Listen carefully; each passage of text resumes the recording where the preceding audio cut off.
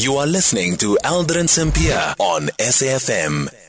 0614-104-107. That's our voice note line. You can also tweet at Aldrin Sampear, and our studio line is 086 000 2032. It's 23 minutes after 3 o'clock. We're in conversation next with Thembisa Fakude, Senior Research Fellow at the Africa-Asia Dialogues.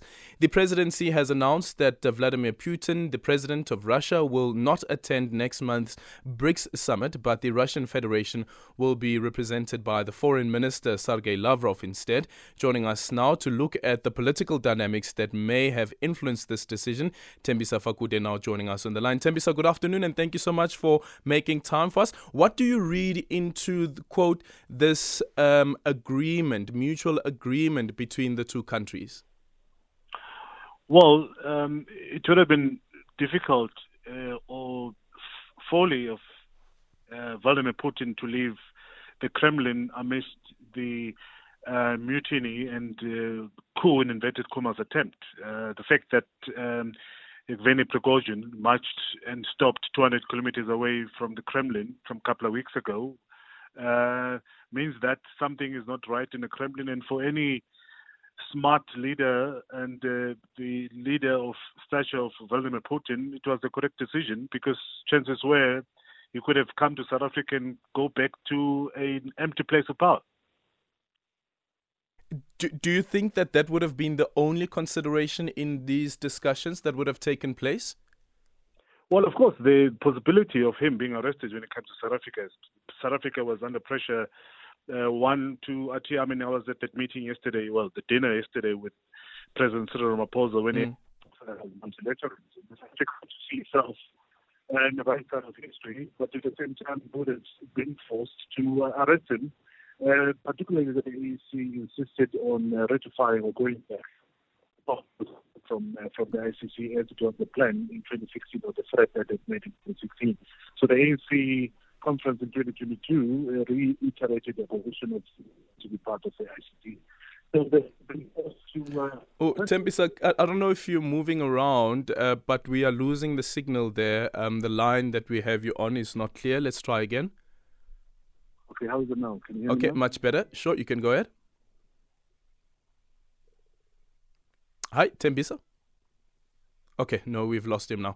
Okay, we're going to try and get Thembisa Fakude back on the line. That is a Senior Research Fellow at the Africa-Asia Dialogues. Taking your calls on 086 000 2032, and let's take some of your voice notes in the meanwhile on 0614 104 107.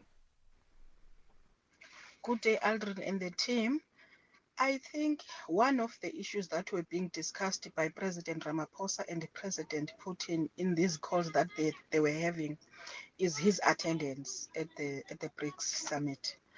It would be unfortunate if he came and be arrested here and then the Russians retaliate, because they were not going to allow their president to be arrested, given the history of South Africa and Russia during the struggle for freedom, and the ANC, which was actually armed by the Russians. So it's good that he didn't come, because it was not going to end well. Russians were never going to allow Putin to be arrested here. His non-attendance actually is just a mild way of trying to keep relations between South Africa and Russia good. Thank you. Nelisa from Tendane. Okay, and we have Thembisa Fakude back on the line. Thembisa, do you agree with that sentiment that was expressed now? Well, yes. It would have been better, of course, for Russia, but at the same time, he would have stolen the limelight. The main objective of the summit is to concentrate on business of the day, and with Vladimir Putin becoming a sideshow, it would have certainly disturbed the going-ons at the BRICS Summit. So to an extent, it's good that it didn't come, but as I said earlier on, he was certainly going to be arrested if he did insist on coming. Yeah. And then in terms of geopolitics then, and people who have been following this matter, how would this move then be interpreted?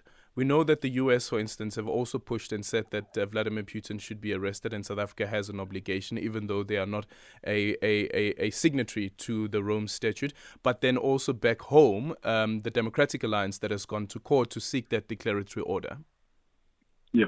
Well, first of all, Vladimir Putin shouldn't have put up a brave face because this is certainly embarrassing. It portrays a weakened Vladimir Putin, not a macho Vladimir Putin that we've all become to know. Came to know later.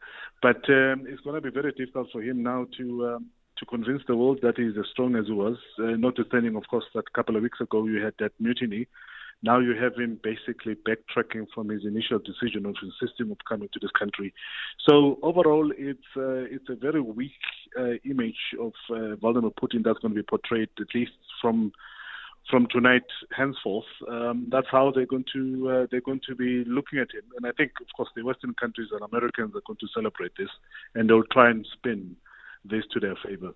Yeah, and then the effects of this on the Russia-Africa summit. Well, it's going to have one about the Ukrainians who are currently making advances and regaining some of the territories that they've lost. So that's going to be a boost for Ukrainians, whatever way you look at it, because it is going to be portraying a weakened Vladimir Putin, but at the same time, it's also saving face for Cyril Ramaphosa. And one would say, or argue, that the fact that he cancelled the grain deal yesterday, perhaps Cyril Ramaphosa had to read in some right acts and indicate to him that he is also upset and disappointed by his decision. Two is that you have a possible and embedded commerce fugitive from South Africa in the form of Jacob Zuma, who's currently there. So the action of the past couple of days would have certainly angered the President Ramaphosa. Okay, thank you so much for your time. That is Thembisa Fakude, Senior Research Fellow at the Africa-Asia Dialogues.